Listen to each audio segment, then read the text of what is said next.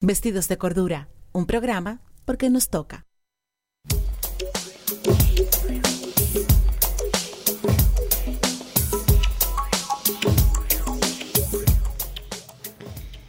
Buenas noches, aquí estamos como todos los martes, vistiéndonos de cordura. Y bueno, sí es verdad que nos toca vestirnos de cordura, porque este fin de semana sí que ha sido un fin de semana crispado de tantas cosas que, bueno, algunas ya las esperábamos, como que ganara Bolsonaro las elecciones de Brasil. Sí, tuvimos la grata sorpresa que ganó, pero también Haddad subió. La grata sorpresa.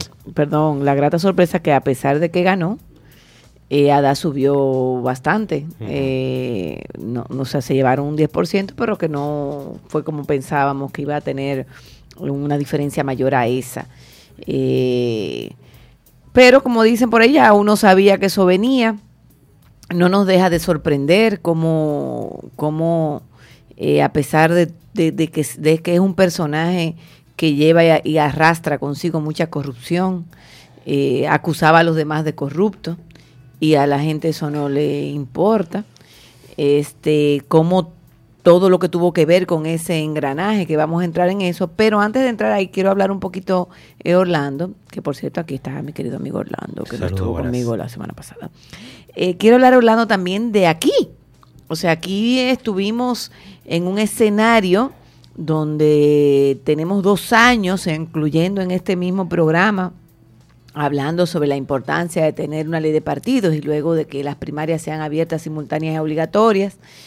Y precisamente una de las partes que contradecía el tema de las primarias abiertas era la facción PLDista que apoya al presidente del partido, Leonel Fernández. Entonces, porque la acusaban de inconstitucional, etcétera, y casualidad de la vida, también como ellos piensan personas como los Vinchos, todo ese cuadro conservador y de derecha, que no está de acuerdo con que haya primarias aquí, incluso primarias abiertas. Que no está de acuerdo con la libertad. Exacto. Y las primarias abiertas, para en resumidas cuentas, es simple y llanamente tener un padrón que es fiable, que es el de la Junta, donde todo el mundo pueda acudir a decidir desde un principio cuáles son las personas que nos representan dentro de un partido. Si tú tienes a alguien que es el que tú dices, bueno, mira, es el que yo quiero que sea candidato para la alcaldía de mi ciudad, porque es la persona con la que yo me siento identificada, yo puedo elegir desde el principio y no que los partidos tengan en su mano esa decisión de qué es lo que ellos quieran, lo que proponen. Uh-huh. Es como el ejemplo que hemos dicho anteriormente de la caja de aguacate. Si tú quieres hacer un guacamole y tú de repente estás en el semáforo y alguien viene y te vende 2 aguacates y tú le dices, no, espérate, tráeme la caja entera y de ahí yo elijo. Es más democrático. Y de repente, pues la famosa reunión donde el partido de gobierno elegiría el sistema de cómo serían las primarias, y hay que ser, una cosa es lo que se dice así en la televisión y en los medios, y otra cosa es el proceso que tienen que cumplir los partidos. La Junta Central Electoral le dio un plazo a los partidos para que presenten cómo es que van a hacer su primaria, porque ellos tienen que prepararse, sobre todo cuando son abiertas y se pide la Junta de Árbitros, ¿verdad? Bueno, pues hasta el día anterior a esa reunión, Leonel Fernández estuvo diciendo que era inconstitucional, que no estaba de acuerdo, y de repente Orlando se va a la reunión en la cual no se votó porque todo el mundo previamente se había puesto de acuerdo para que fueran, como se había quedado, primarias abiertas y simultáneas, con el padrón de la Junta, que se iban a cambiar los estatutos de los partidos porque la ley lo pide así, porque si hay una ley nueva, pues tú tienes que tener unos estatutos que se adecúen a la ley. Uh-huh. Y bueno, para tú cambiar unos estatutos, tú tienes que abrir una comisión. Esos 3 puntos son como lo lógico. Pues ellos salieron dando brinco de que ellos ganaron, que ellos era lo que ellos querían. Entonces, yo lo digo porque si nosotros tenemos un programa que se llama Vestidos de Cordura, pues vamos a hacer un llamado a la cordura. O sea, y de repente, de un día para otro, la gente pretende que tú te olvides, que tú tienes 2 años debatiendo, diciendo que las cosas son inconstitucionales, poniéndole todas las trabas del mundo, para ahora que al fin y al cabo, en realidad lo que sucedió ahí es que una inmensa mayoría Son 600 y pico, son como 600 personas del Comité Central y más de casi 450, por decir un número redondo, son de la corriente del presidente Danilo Medina. Entonces, realmente lo que pasó ahí adentro era que una victoria muy grande, y para que el presidente Leonel Fernández no saliera sintiéndose mal, pues entonces lo revirtieron así. Entonces son como cosas que yo me quedo, wow, o sea, en democracia al final la unidad es aceptar lo que decide la mayoría. Pero hay personas que también se han dado la tarea de cambiarle el significado a las palabras. O sea, unidad es que tú estás de acuerdo conmigo. No es que aquí habemos 3 personas, decidimos de qué temperatura podemos tener el aire acondicionado. Entonces, según la mayoría, como se sienta, pues entonces el otro se adapta y eso es la unidad. Usted le da más calor que a mí, yo me pongo un abrigo. Entonces, simple, pero estamos todos de acuerdo que el aire acondicionado esté así.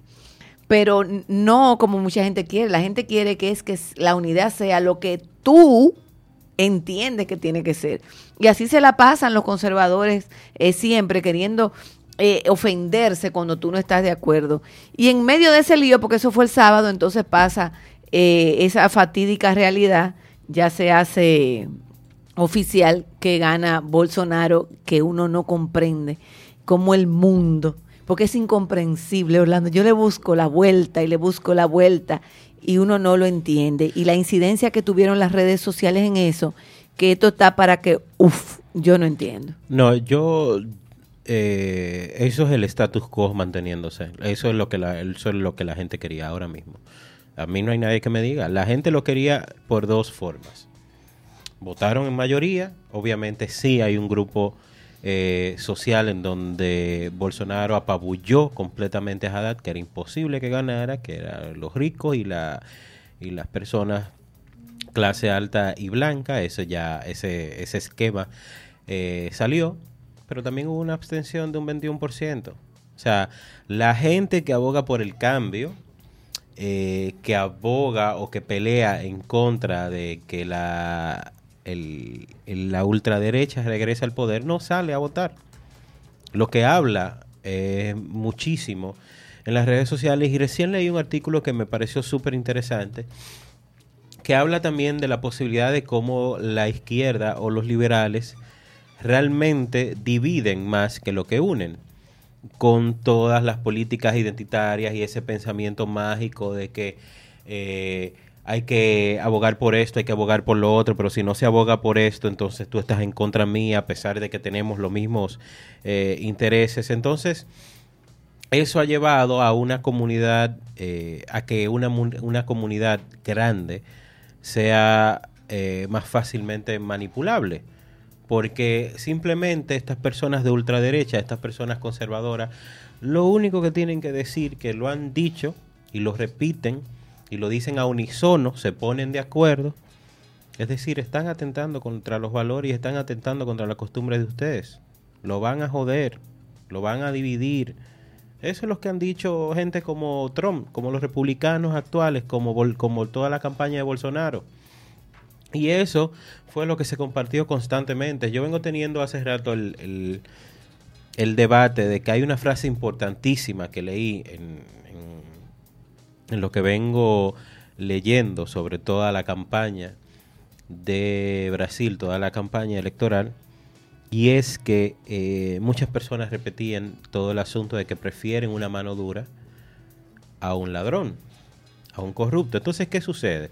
Nosotros nos podemos sentar aquí y hablar, que lo hemos hecho, de cómo ha sido acusado y encarcelado injustamente Lula, cómo fue destituida Dilma también injustamente. Pero para las masas son corruptos y no hay una mejor representación de un ladrón que estar tras las rejas. Entonces, para la mayoría de las personas, Lula es un ladrón. Es un ladrón.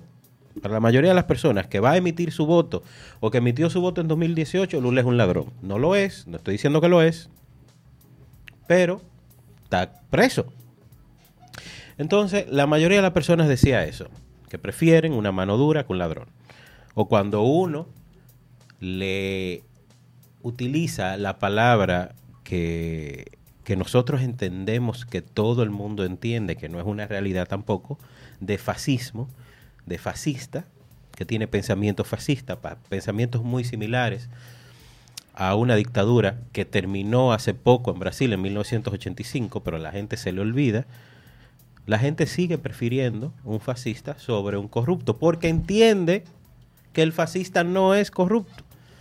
Lo que estoy diciendo es que tal vez los liberales, la izquierda y quien sea que le esté haciendo oposición a esta persona tienen que tener un pensamiento o una comunicación más simple, porque una de las cosas que dice este artículo súper interesante que se llama Bolsonaro, las políticas identitarias y el pensamiento mágico, de César Calderón Avellaneda, de HuffPost España, es que hay algo muy, muy importante aquí donde dice, a ver, dice, dice que mientras que Bolsonaro y este incipiente internacional, nacional populista, apelan en sus discursos al conjunto de la sociedad a las que buscan representar con mensajes emocionales y agregadores, en el otro lado se segmentan los mensajes tratando de forma confusa y atropellada de saciar las supuestas reivindicaciones identitarias de segmentos sociales minoritarios y volátiles, alejándolos de sus clásicos votantes tradicionales y mainstream. También habla de cómo nosotros nos hemos vuelto esnovistas, que yo creo que tiene un poco de razón eso, porque siento que nosotros hablamos desde una altura alejándonos de incluso la mayoría de las personas que representaba el Partido de Trabajadores de Lula y de Dilma. Mira, y cómo ellos ganaron, que ganaron con consignas populares, con discursos populares que lo entendía todo el mundo, pero desde una posición lo veo como el tratamiento de los demócratas y los liberales y las personas que siguen a todo ese grupo en Estados Unidos, lo veo incluso aquí, que partimos desde una posición muy esnovista, olvidamos completamente que la masa popular de nuestro país es clase media pobre y campesina, y entendemos que que la razón y todo parte desde nuestra burbuja y desde nuestro Distrito Nacional. Y entonces nos llenamos tanto la boca y somos lo que más nos abstenemos a votar. Porque ahí está la abstención en Brasil. La abstención. Mira, yo te voy a decir una cosa. Yo veo en el tema de Brasil muchas aristas. Tú empezaste diciendo algo que es una realidad, que en el tema de las izquierdas, pues se le hace más difícil ponerse de acuerdo. Es más fácil para la gente cuya razón de ser en la vida es enriquecerse y creerse mejor y superior que los demás. Es más fácil ponerse de acuerdo porque es más simple. Tú simple y llanamente lo que tienes que tener es un sentido de superioridad y también un sentido de indiferencia ante el dolor ajeno. Y si tu cabeza coincide que los demás están para servirte, pues, y tú lo que quieres es un status quo donde tú siempre tengas quien te sirva y tú poder vivir como te dé la gana, pues eso es algo que no necesita mucho debate. Sin embargo, en el tema de las izquierdas hay diferentes aristas, porque no solamente está el hecho de que hay otro tipo de ego. El ego de la izquierda no es un ego económico, es un ego de siempre ser quien encabece la lucha. Entonces, ahí hay ya un problema. Por otro lado, también, en el caso de que si todo el mundo cree que Lula es ladrón, entonces ahí también hay una dicotomía, porque entonces Lula se mantuvo mucho tiempo con un 70% de la popularidad. Yo lo que sí creo es que Latinoamérica tiene que buscar la manera de saber pasar la antorcha. Y yo sé que es un riesgo. Porque, por ejemplo, hay gente, incluso nosotros tenemos contacto, quizás no cercano, pero que sabemos cómo opera, que tú sabes que una vez se ve con poder, serían los primeros en traicionar una idea. En traicionar, por ejemplo, una idea, en el caso del PLD, por ejemplo, una idea bochista. porque ha pasado y porque hay gente que no tiene esa convicción tan fuerte de, bueno, vamos a seguir nuestros ideales, es verdad que hay que adaptarlo. Es normal que en una organización política haya personas que tengan una visión un poquito más hacia la derecha y otro un poquito más hacia la socialdemocracia. Pasa en el mismo Partido Demócrata. Por ejemplo, vemos que está la élite de siempre que representa el establishment, donde están personas como los Clinton, gente como los Al Gore y todo ese tipo de gente, y la otro lado, que es una parte más novedoso, más abierto, más socialdemócrata, que viene siendo el ala donde está Bernie Sanders, es independiente ya, no es demócrata. ¿No es demócrata? ¿Ya se salió? Es independiente ya. Ah, bueno, imagínate, no aguantó. El ala de donde viene un Obama, etcétera, etcétera. Entonces, ¿qué sucede? Fíjate que él no aguantó, se tuvo que independizar, pero de todas maneras es la situación de que siempre uno se va polarizando llega un momento que tú no te identificas con lo que un líder te va proponiendo. Entonces yo creo que así como pasó en el tema de Brasil, es cierto que había una coyuntura difícil por el asunto del apresamiento de Lula, etcétera, pero yo creo que se esperó hasta último momento para decir no voy y que vaya a dar. Se esperó hasta último momento. Se confió mucho en el endorse. Y se confió mucho también en que a veces las personas son más racionales que pasionales. Y toda esa... Y es algo estudiado, y lo grande es que uno lo dice abiertamente, Orlando, y la gente vuelve y cae en el mismo gancho. Existen una cantidad de memes que se hacen, sobre todo, se ataca mucho el tema de la gente religiosa. La gente simboliza, por ejemplo, a Jesucristo, y siempre ponen a todas aquellas personas que quieren cambios progresistas, lo ponen como el diablo. Y a personas, hasta parientes que pueda yo tener, yo sé que eso son de las cosas que por más que me quieran a mí, eso tiene un arraigo tan grande que si le bombardean todo el tiempo con ese tipo de mensajes, hacen daño. Por ejemplo, recientemente pasó el caso de Faride. Faride es una diputada de la oposición al partido donde yo pertenezco. Ahora, yo tengo mis convicciones. O sea, yo no puedo estar en contra de que, o sea, yo no puedo estar a favor de que se lea la Biblia en la escuela por estar en contra de Faride, porque eso para mí no tiene lógica. Porque yo puedo estar en contra de Faride en muchas otras cosas. Ahora, en eso yo no puedo ser incoherente. ¿Me entiendes? ¿Y qué hicieron con Faride? Le empezaron a meter muchísimos memes de que ella no cree en Dios, de que es una pecadora, o sea, a jugar con eso. No sé en qué caló eso. Yo eso lo solté. No, mira, pero igual, hay un tema. Sí, eso es un perfecto ejemplo de que han explotado estas personas que están en poder, que están no necesariamente en un poder político, sino también en un poder de opinión, en un poder de espacios públicos.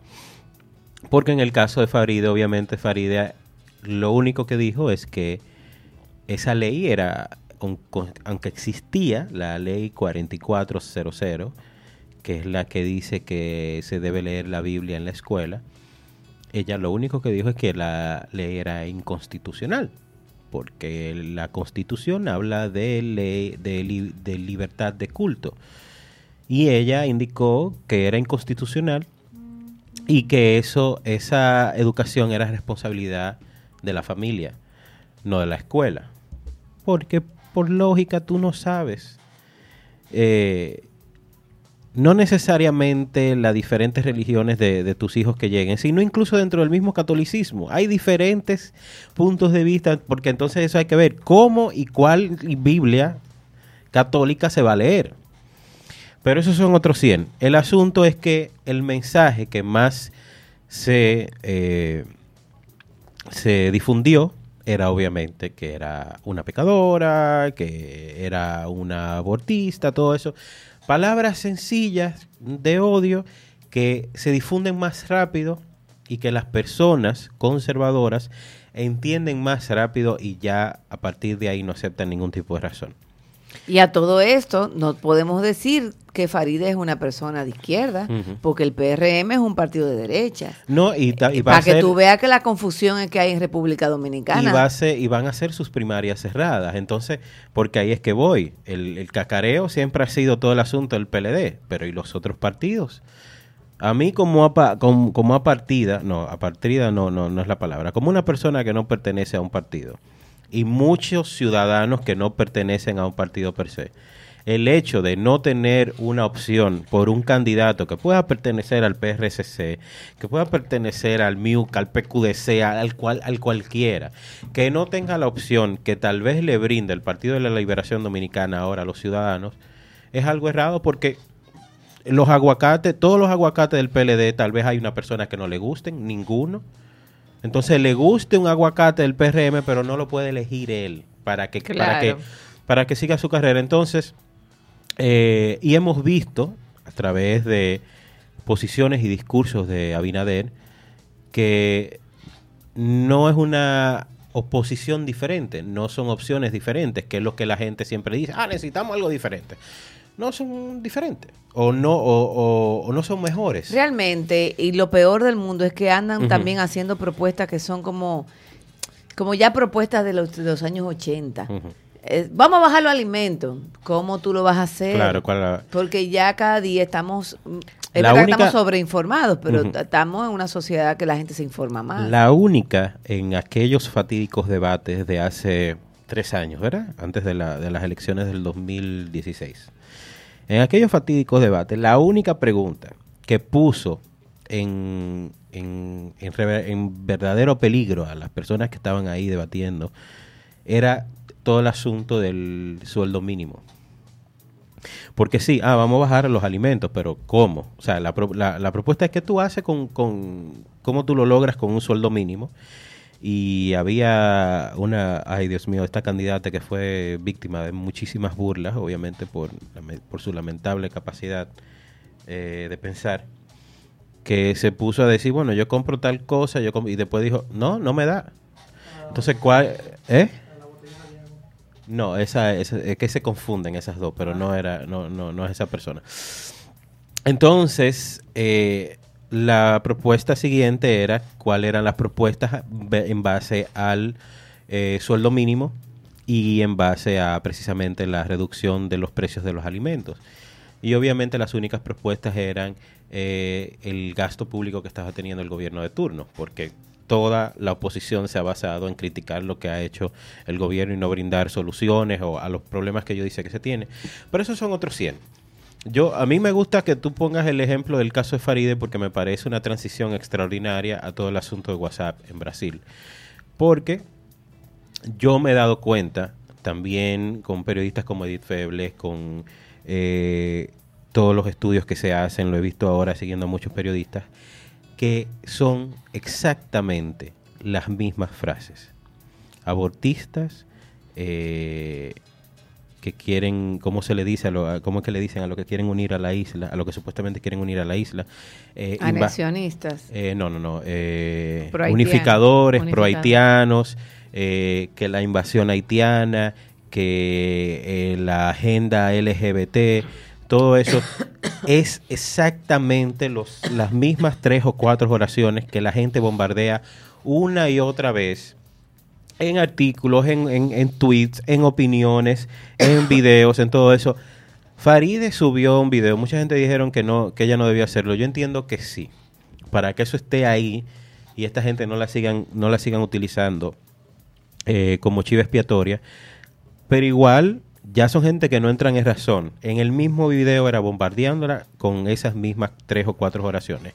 Y cuando tú bombardeas esas mismas 3 o 4 oraciones y tú vas a donde una persona que solamente ha escuchado eso, solamente ha preferido escuchar eso, tú le dices, bueno, mira, lo que pasa es que entiendo que es una decisión el tema de la procreación. Vi el video que ella decía... No, que ella era de una familia cristiana, que creen en Dios, que ha educado a sus hijos en eso, pero que ella no puede quebrar la Constitución, porque la Constitución dice otra cosa. No, porque aquí la Constitución sirve para lo que le da la gana a la gente. Ahora, yo te voy a decir una cosa, lo grande es tener que explicar eso, porque yo te voy a decir una cosa, y si tú no eres de una familia cristiana, Exacto.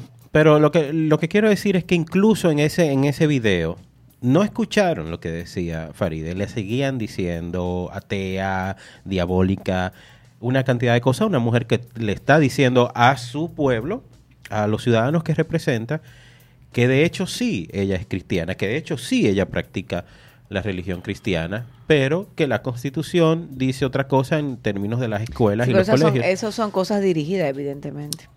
Entonces ahí vamos a lo que ha sucedido con WhatsApp en Brasil. Cuando tú constantemente bombardeas con ayuda de una exagerada cantidad de dinero.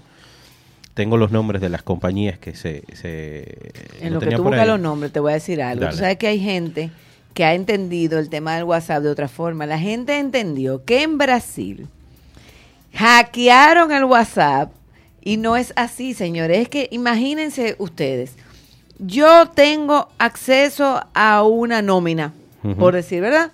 En esa nómina hay una cantidad de teléfonos. Yo cojo todos esos teléfonos y los registro. Y le envío por WhatsApp, hago una lista de distribución y le envío metódicamente información a ese grupo de personas. Cuando tú ves qué era lo que se estaba difundiendo, porque déjenme decirle, eran unos comerciales y unos cosas parecidas hechas con celulares, pero hasta divertidas. Había una de un señor que estaba hablando por el celular, diciendo como a su familia, sí, mira, yo voy a votar por el PT, porque toda mi vida yo he votado por el PT, yo soy una persona necesitada, no sé qué, no sé cuánto. Y en eso viene alguien y mira, en un motor, se le para al lado, esa persona en ese motor tenía una camiseta roja es el color del PT. Le apunta con una pistola, le dice, entrégame el celular, entrégame lo que tú tienes. Y esa persona le entrega todo, se molesta y dice, ¿qué PT ni PT? Es por Bolsonaro que yo voy a votar. Y agarra una pistola y le cae a balazo atrás a la persona que le robó. Otro también es un meme de una parte de una película. Seguro si tú lo ves sabría cuál es la película. Te lo voy a ver si te lo mando. Tropa de Élite seguro porque la primera es una película fascista. Es una película de acción fascista. Justifica las acciones de asesinatos en las favelas de lo que serían los linces en Brasil. Sí, pero no es una película brasileña, es una película americana que tomaron una frasecita. Entonces es el papá, el actor, si no me equivoco, es el papá de Angelina Jolie.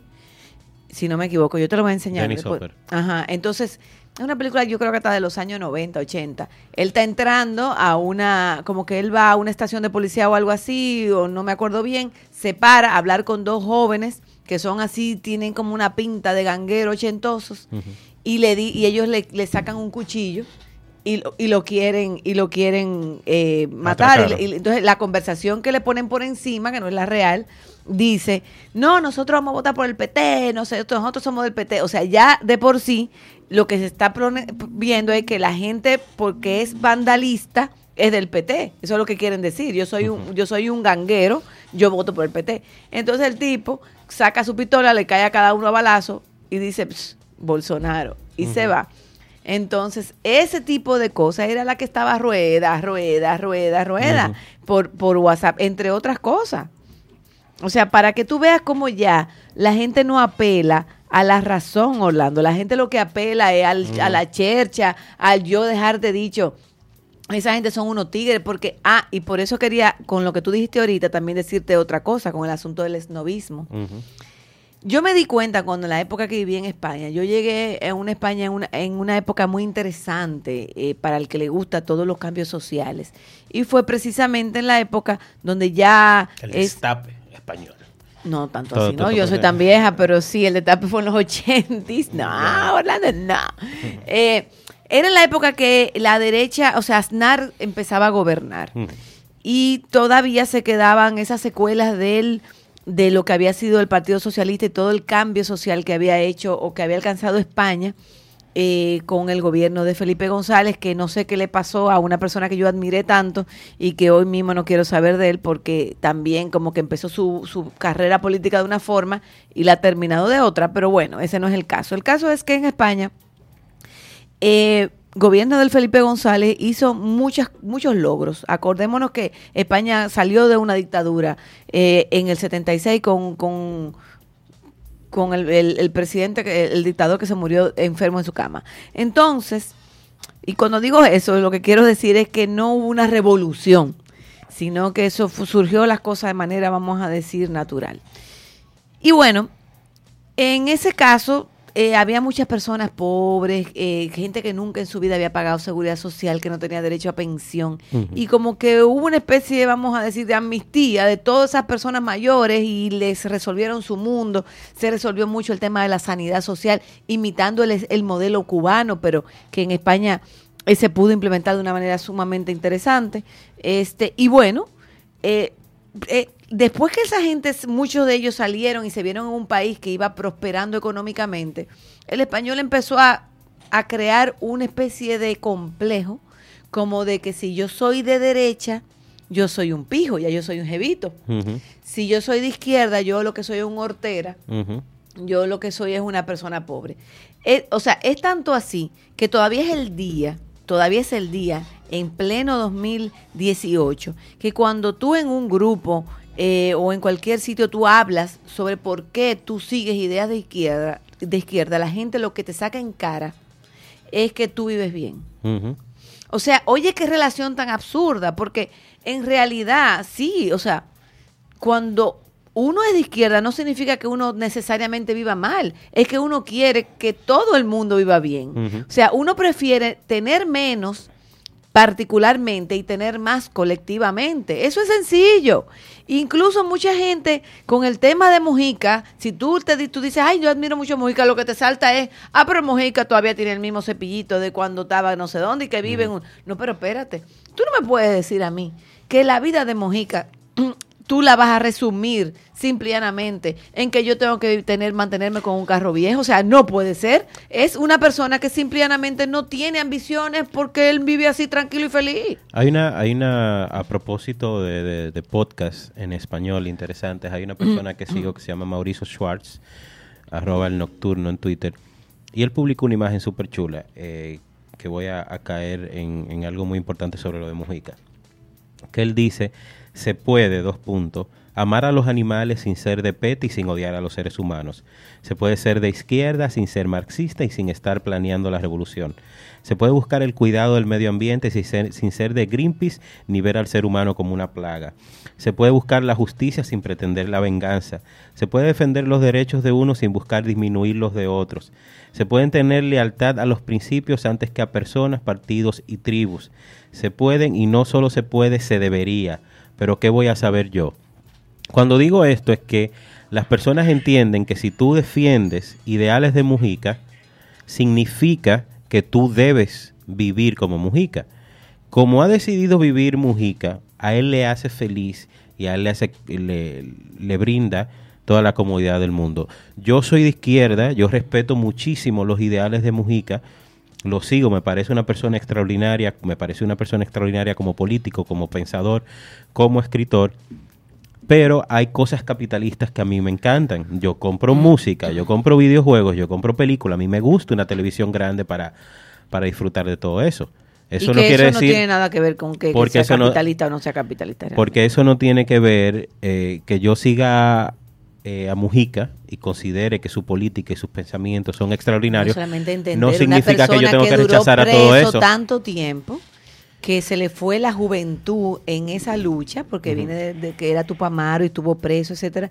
Y llega un momento que tú lo que quieres es vivir como en paz, sin complicaciones. A mí me pasa mucho eso. A veces, mira, la tenencia de cosas, el vivir presa de... Hoy mismo puse un tuit que lo tuve que quitar porque Daniel hizo un escándalo y tuve que quitarlo. De lo mal que a mí me hace sentir los compromisos sociales, como que te llevan una agenda que a mí me cansa. ¿Por qué? Porque yo soy una persona que tengo que escribir mucho. Yo me la paso sentada escribiendo, creando, aportando, porque así es no solamente mi trabajo a nivel profesional, sino también mi trabajo político. Entonces, ¿qué sucede? Cuando tú te ves rututeando atrás de un dichoso disfraz o de una cuestión o de una vaina de un cumpleaños, a mí eso me molesta, tener que estar como en ese en ese compromiso social que para mí no me aporta gran cosa. Y mira, yo soy una persona que me encanta divertirme y me gusta, hay cosas que para mí, aunque sean tontas, yo pierdo mi tiempo en eso porque me hacen feliz, pero cónchale, cuando tú te ves que viene la Navidad, que si hay que estar un angelito, esas a mí me abruman, pero es por un asunto de tiempo. Entonces, una persona que valora tanto el tiempo porque estuvo en una cárcel tanto tiempo, valga la redundancia, pues evidentemente da como resultado vivir así tranquilo, sin que le importen esas grandes cosas, porque ya igual tú lo puedes hacer, porque ahora que tú hablas precisamente de esas responsabilidades sociales, a mí ese espacio de tranquilidad, porque una de las cosas una de sus frases favoritas mía es precisamente cuando él dice que tu principal divisa es el tiempo. Tú no pagas, o sea, tú pagas ir a una reunión, ir al trabajo, o sea, no es con dinero, no es con plata, es con tu tiempo. Orlando, a mí eso me genera la ansiedad más grande, la infelicidad más grande que pueda sentir el ser humano por dentro. Cuando yo veo que a mí se me fue un día con la cosa más estúpida, que yo sé que son cosas que tú le haces por un segundo, por un capricho, por una vaina que nada más le importa al que te la está demandando, eso para mí es terrible. Como vivir como para eso, óyeme, ¿y qué tanta complicación es que no hemos hecho los seres humanos? Eso, óyeme, caramba, con tanto problema que hay. Pero volviendo a todo el asunto de Brasil, y también hay otra cosa que quería tocar sobre el asunto Chequete de el ver... video para que tú veas la película, sí, aunque sea por no, encima. No lo voy a ver, bueno. Lo voy a ver cuando termine. Quería hablar de todo el asunto de WhatsApp y también de algo que tú mencionaste muy bien, de cómo se ven los de derecha y cómo se ven los de la izquierda, que creo que influye muchísimo en el votante, porque nosotros hemos hablado aquí mucho sobre esa necesidad de tener cosas y de aparentar personalidades. Entonces, cuando a ti te dicen que cierto candidato o cierta ideología política refleja pobreza, entre comillas, tú dices, no, yo no soy de izquierda, entonces yo soy de derecha. Cuando tú ves que a ti constantemente están representando el PT como algo menor y entonces a Bolsonaro como algo mayor, como algo enriquecedor, como algo... como pertenecer a un club. Entonces tú dices, no, pues eso va. Entonces dice que una investigación periodística de Folha DS de Paulo señaló que un alto porcentaje de toda esta difusión de propaganda en WhatsApp salió de las arcas de varias empresas privadas que habrían sufragado con contratos de hasta 12 millones de reales, más de 2,8 millones de euros, para distribuir continuamente en los grupos de esa aplicación millones de mensajes a favor de Jair Bolsonaro y atacar fuertemente al PT, Partido de los Trabajadores, a pocos días de que llegaran los comicios. Según las encuestas del Instituto Data Folha, el 46% de las personas habilitadas para votar utilizaban la plataforma para leer noticias políticas o que tuvieran que ver sobre las elecciones presidenciales. Por ello, algunas grandes compañías de Brasil, como la cadena de tiendas de electrodomésticos Havan, les pagaban a las agencias de marketing digital como Croc Service, SMS Market, Quick Mobile y Jackaus para que enviaran una lista de incontables de mensajes usando diferentes números telefónicos haciendo propaganda a Bolsonaro. De acuerdo con un informe de New York Times, Brasil es uno de los 17 países donde Facebook tiene verificadores externos de datos que ayudan a eliminar la desinformación que se publica en la sección de noticias de esa red social, motivo por el cual las campañas sucias se trasladaron a otros medios como WhatsApp, donde se pueden tener conversaciones privadas y grupos chat cifrados hasta con 256 personas, lo que dificulta tener un control de lo que circula a diario. Lo que quiere decir que WhatsApp no ha sido hackeado, no es una cuestión de infringir la seguridad que sí todavía tiene WhatsApp, pero sí que tú puedes enviar a números random mensajes. A mí me han llegado mensajes de gente confundida por WhatsApp y eso se puede lograr. Entonces es importante que este artículo también mencione las agencias de marketing digital, porque nosotros hemos sufrido mucho en esta época de limpiarnos de culpa. No, a mí me pagaron para hacer un trabajo. No, tú eres culpable también, loco. O sea, a mí no me importa 3 pitos que a ti te pagaran para hacer un trabajo y tú lo hiciste y que eso tú vives. Son búnker que se montan para eso, con unos sistemas de seguridad, para que todo el mundo lo sepa. Son búnker donde tú no puedes ni siquiera llevar tu celular. Tú tienes que firmar un contrato de confidencialidad. Tienes que cumplir un horario solamente para estarte pasando el día, haciendo memes, haciendo maldades, identificando gente, creando cuentas falsas de Facebook y de Twitter, entre otras cosas, y también ahora con el tema del WhatsApp. Y bueno, eso también refleja tal vez el principal problema de la tecnología, que la tecnología es imposible tener una característica de prevención. Que tú no puedes saber lo que tú puedes hacer con la tecnología hasta que eso suceda. Entonces, si eso sucede y es bueno o es malo, que lo hemos visto ya y hemos hablado de eso también aquí con todo el asunto de Facebook, todas las intervenciones Rusia, que incluso salió un estudio recién que hubo un bombardeo de bots también hablando muy mal de la película de Star Wars, que igual sigue siendo igual de mala, pero que era también una invasión también a lo que es la cultura popular de Estados Unidos y todo eso. O sea, ahora, y a propósito de todas las visitas que tuvo con el Congreso y diferentes estatutos oficiales, Mark Zuckerberg, ahora Facebook está manejándose en contra de eso. De hecho, hay un artículo recién que él dice que va a gastar más dinero en la guerra contra el discurso de odio. Entonces eso es como un problema. Ahora WhatsApp está viendo cómo puede contrarrestar eso, pero ya sucedió. Ya sucedió. O sea, ya Bolsonaro ganó y todo eso, pero sí, es un bombardeo de mensajes simples, así como tú lo viste, memes, videitos burlones, pero también era la constante repetición de que el Partido de Trabajadores era corrupto y que no era... que Bolsonaro no utilizaban, que defendió y sigue defendiendo la dictadura que terminó en 1985, que son ideales fascistas o de dictadura, por así decirlo, de ultraderecha, que son opresivos. O sea, no se habla nada de eso, sino de mano dura. Porque es lo que refleja esa escena que tú me acabas de contar de Nijope. Es mano dura. Sí, no soy corrupto, soy mano dura. Sí. Porque lo que pasa es que la gente se ha tenido como la memoria, yo no sé, como que se le está borrando. Uh-huh. Es increíble. Nos pasamos décadas sensibilizándonos y creo que avanzamos bastante sobre el motivo por el cual la gente se mete a delincuente. Y lo vemos en los países que tienen mejor calidad de vida. Evidentemente eso se refleja en que no tienen casi delincuencia. Uh-huh. Entonces nos empezamos a confundir también entre lo que viene siendo delincuencia y lo que viene siendo criminalidad. Porque si yo yo cojo y te mato a ti porque estoy en desacuerdo contigo, porque tuvimos una rixa porque teníamos un negocio y tú me hiciste algo, o yo te hice algo y no quería que tú me denunciaras. Uh-huh.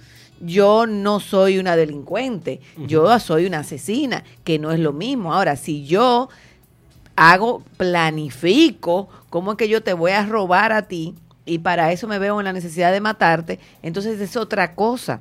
Y no solamente eso, sino los casos que se ven a diario, que una persona salió y le quiso quitar el celular a alguien y lo mató. O sea, son cosas que están como distintas las unas y las otras. Y los países muy avanzados todavía se ven asesinatos y se ven violaciones o gente loca que han secuestrado gente y la han tenido en un sótano durante muchísimo tiempo. O sea, eso sucede en Europa, sucede. Ahora, ¿qué sucede? Que también al mismo tiempo nos vamos llenando como de inseguridades. Y entonces creemos que una mano fuerte es lo que va a resolver, porque no nos damos cuenta que la mano fuerte le va a dar al que tú no quieres, pero también te va a dar a ti. Porque Dios no lo quiere y que tu hijo le pase algo, que se vea en una circunstancia. Uh-huh. En una circunstancia sencilla. Porque lo que pasa es que estas personas entienden que serán exentos de esa mano dura. Tu hijo se montó en un vehículo en el cual había una persona que andaba con marihuana. Uh-huh. En el caso de que no sea tu hijo el que andara con la marihuana, que puede pasar, porque lo que le pasa al otro te puede pasar a ti, pero vamos a suponer que no, porque resulta que tu hijo también es un santo. Uh-huh. Y paran ese vehículo. y viene la mano dura de Bolsonaro y están presos todos 20 años. Yo quiero que tú me expliques a mí si a ti te va a gustar esa mano dura. No, y déjame explicarte una mano dura súper cercana. Y vamos a suponer que sea el hijo tuyo 20 años por eso. El asesinato de la persona que estaba cruzando la Kennedy en un conflicto de David Collado. De David Collado, que no ha respondido por ese policía y por ese asesinato. Porque los blancos no responden a nada de eso. Pero la mano dura. Pasó una persona que seguro le hizo gestos y le dijo, dejen el abuso, porque cuando tú ves que una persona está, el conflicto era con unos limpiabotas ahí en la esquina, cuando tú ves que era con unos limpiavidrios, no, con un indigente. Con un indigente, una persona empática, con un chin de corazón, se va a voltear y le va a decir de todo a un policía. Entonces este policía claramente agarró, le quitó el arma de reglamento a otro militar que debería también estar preso por no saber cuidar su arma, se la plantó en la cabeza y le voló la cabeza. Esa es la mano dura que también nosotros aquí queremos, porque vivimos diciendo, hay que matarlo a todos, a los asesinos. Ajá, y el daño colateral, ¿qué es lo que? Si a mí un policía a mí me confunde, como ha pasado, a mí me han parado, estamos buscando a me han enseñado fotos de gente igualita a mí. Si a mí un policía me ve en la calle, que ha pasado en Estados Unidos también, y ¡pum!, un tiro. Esa es la mano dura. Claro, porque la mano dura no es averiguar. Esa es la mano dura. No es averiguar, porque es como cuando ustedes daban clases de guión y de vaina. O sea, cuando tú ves una gente en las películas que anda pasando un carro, llevándoselo todo, no sé qué, no sé cuánto, y pasándose los semáforos en rojo, pero después tú te das cuenta en el proceso de la película que es que se está muriendo un hijo. O sea, es el tema del motivo. Claro. O sea, a veces todos nos sensibilizamos cuando vemos las circunstancias. Cuando vemos el fin. Y las circunstancias en las que están las personas. Tú sabes lo que tú verte en un estado de pobreza, que tú no tengas con qué pagarle una medicina quizás a un hijo tuyo y un estado que no te lo provea. Y tú quizás decir, bueno, mi única solución, o se me muere el hijo mío o yo me robo este carro. Entonces, ¿vale la pena que a una persona la maten por robarse un carro? Óyeme, yo no me estoy inventando ni siendo ahora la más buena del mundo. Claro que no. Pero chequeen en otros países donde se vive en paz, donde la gente ni pone siquiera casi seguro en la puerta. Sí, vale, hacen eso con las personas, con los reclusos. Si a la gente la maltratan tanto por cosas que a veces, óyeme, no son tan graves, o sea, yo sé que si yo salgo de aquí ahora mismo y me encuentro que me llevaron el vehículo, la voy a pasar fatal. Te sientes impotente, te sientes que te llevó el diablo. Es cierto, pero tampoco nosotros podemos entender que la solución para eso es matando a esa persona, porque la vida no puede valer un carro. Y está comprobado que esa no es la solución. Tampoco. Eso genera más violencia y genera un círculo vicioso de violencia. Y ojo, yo soy una persona que a mí me han sucedido esas cosas y lo que yo pienso inmediatamente es que si tuviera el poder de hacerlo, porque no soy un santo, que si tuviera el poder de hacerlo, en ese momento me lo llevo. Te da rabia. En ese momento me lo llevo sin pensarlo, ¿tú me entiendes? Pero después uno lo piensa fríamente y dice que no es la solución. Que no es la solución y lo hemos visto en otro país. Entonces la mano dura no es la solución. No la es. Porque cuando te llegue a ti cerca esa mano dura, cuando tú seas un daño colateral, entonces ahí, como se han convertido muchísima gente en contra de las armas en Estados Unidos. No, que el problema no son las armas, el problema son las armas. Cuando el tiroteo es en la escuela de tus hijos, cuando el tiroteo es en la escuela de tu sobrina, de tu sobrino, o cuando el tiroteo es en la escuela donde están hijos, sobrinos o hijas de amigos tuyos, entonces sí tú entiendes. Mira, no podemos real. decir también, porque no quisiera que se fuera el tiempo y no abordáramos ese tema, no podemos decir que en las elecciones de Brasil no hubo trampa, porque no nos gustaran los resultados. Claro. Lo que sí podemos decir es que en los países como Brasil y todos esos países de Latinoamérica que estuvo esa racha de desarrollo en el sentido de que esa revolución que hubo en América Latina con la idea chavista, etcétera, que todo el mundo critica porque esto, que aquello, porque todo lo que se le ve siempre es lo malo, dio muchos frutos interesantes. porque fueron pueblos que avanzaron mucho. Y es una realidad que en Brasil, sobre todo, se liberaron millones de personas de la pobreza extrema. Y en eso pasa también que cuando tú aumentas la clase media, vuelve el complejo de lo que hablamos ahorita. Claro. Pero ¿qué pasa? También no podemos negar que ese poder que tiene la oligarquía, ese poder que tiene los Estados Unidos sobre los medios y toda esa tecnología, ponerla al servicio de cambiarle la mentalidad a la gente con juegos sucios, tuvo mucho que ver. Y eso es algo penoso, porque en realidad Latinoamérica tuvo una oportunidad de resurgir.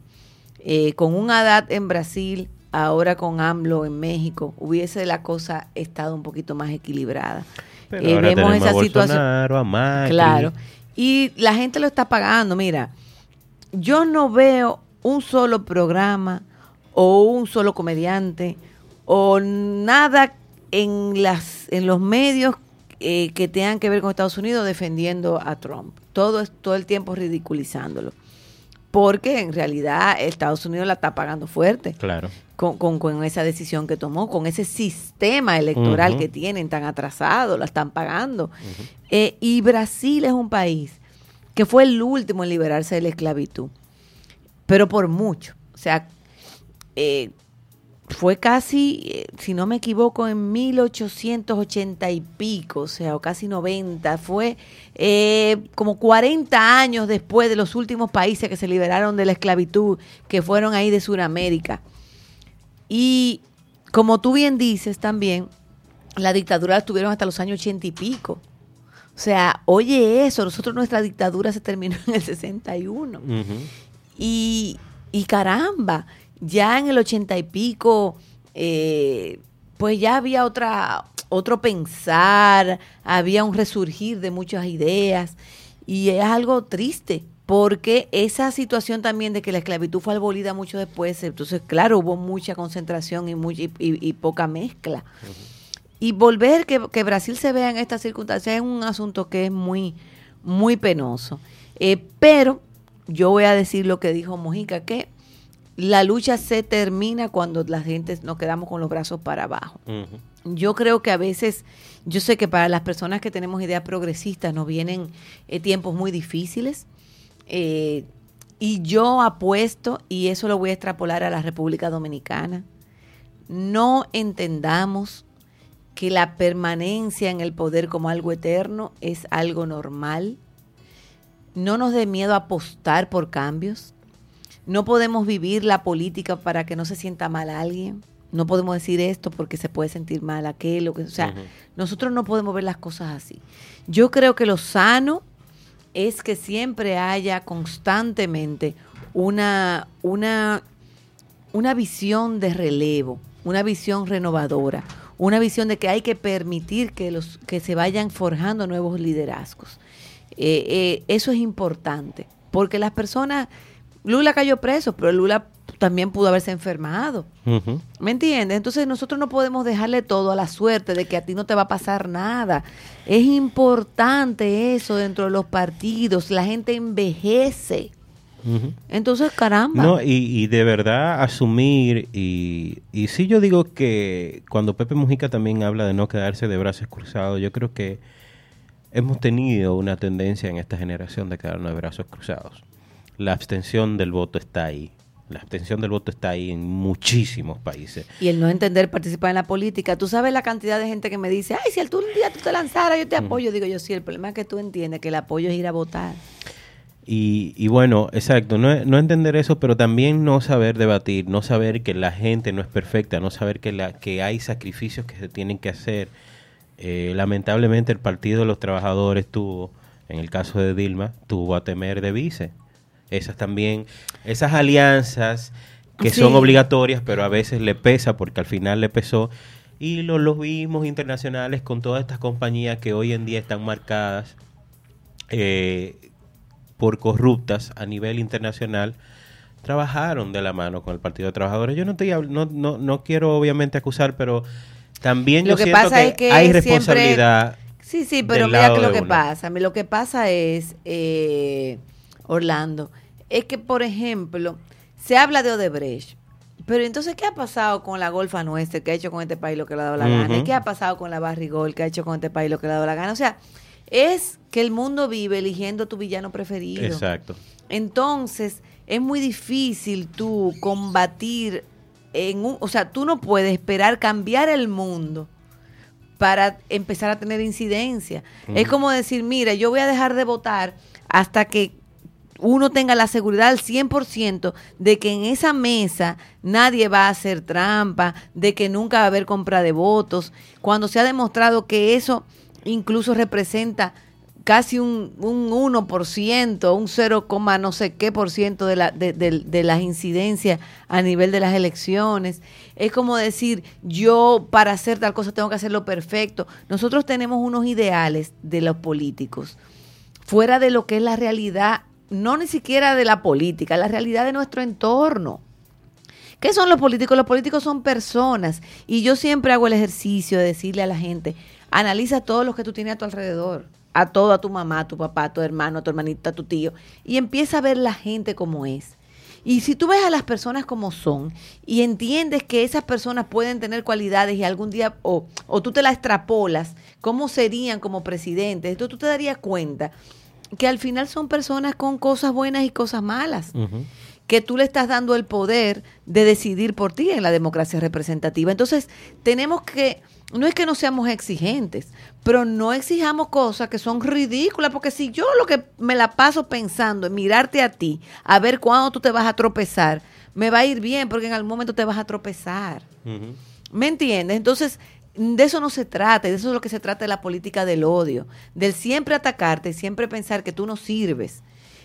Porque al fin y al cabo, como somos todos humanos, todos tenemos debilidades. Y eso es lo que uno más o menos entiende, que está empujando con plataformas como Vestidos de Cordura, porque caramba, es que nosotros, dentro de toda esa locura en la que vivimos, tenemos que sentarnos en algún momento y reflexionar sobre cosas. Y también construir, porque no es que esté mal del todo criticar lo que tú veas malo de tu gobierno, pero también debe existir la oportunidad de hacer propuestas.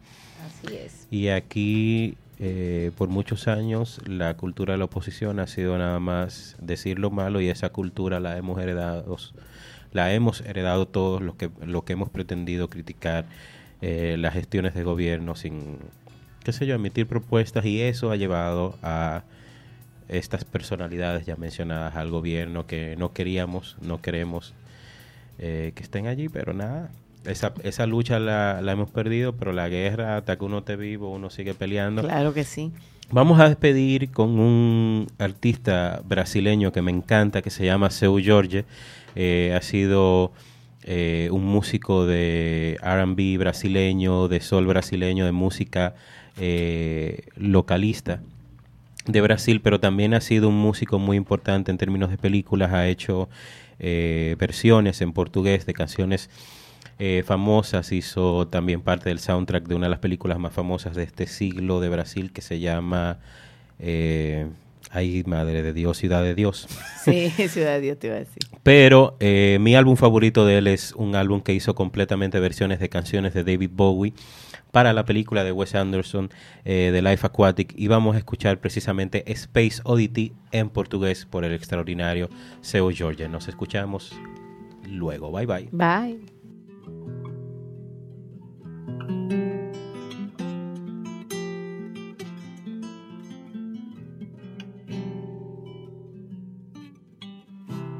Grande controle da minha Jordão, grande controle da minha Jordão. Fique certo quanto à posição do sol.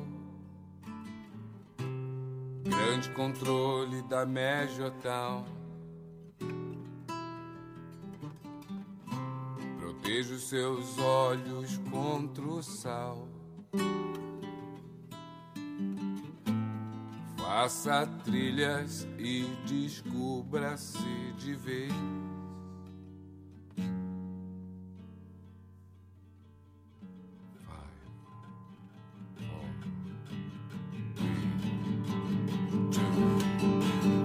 Esse é o grande controle da minha Jordão.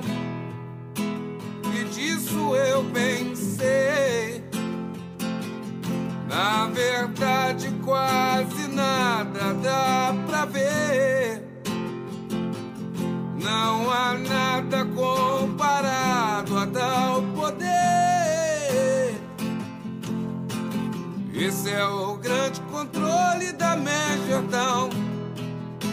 Me diz se você vê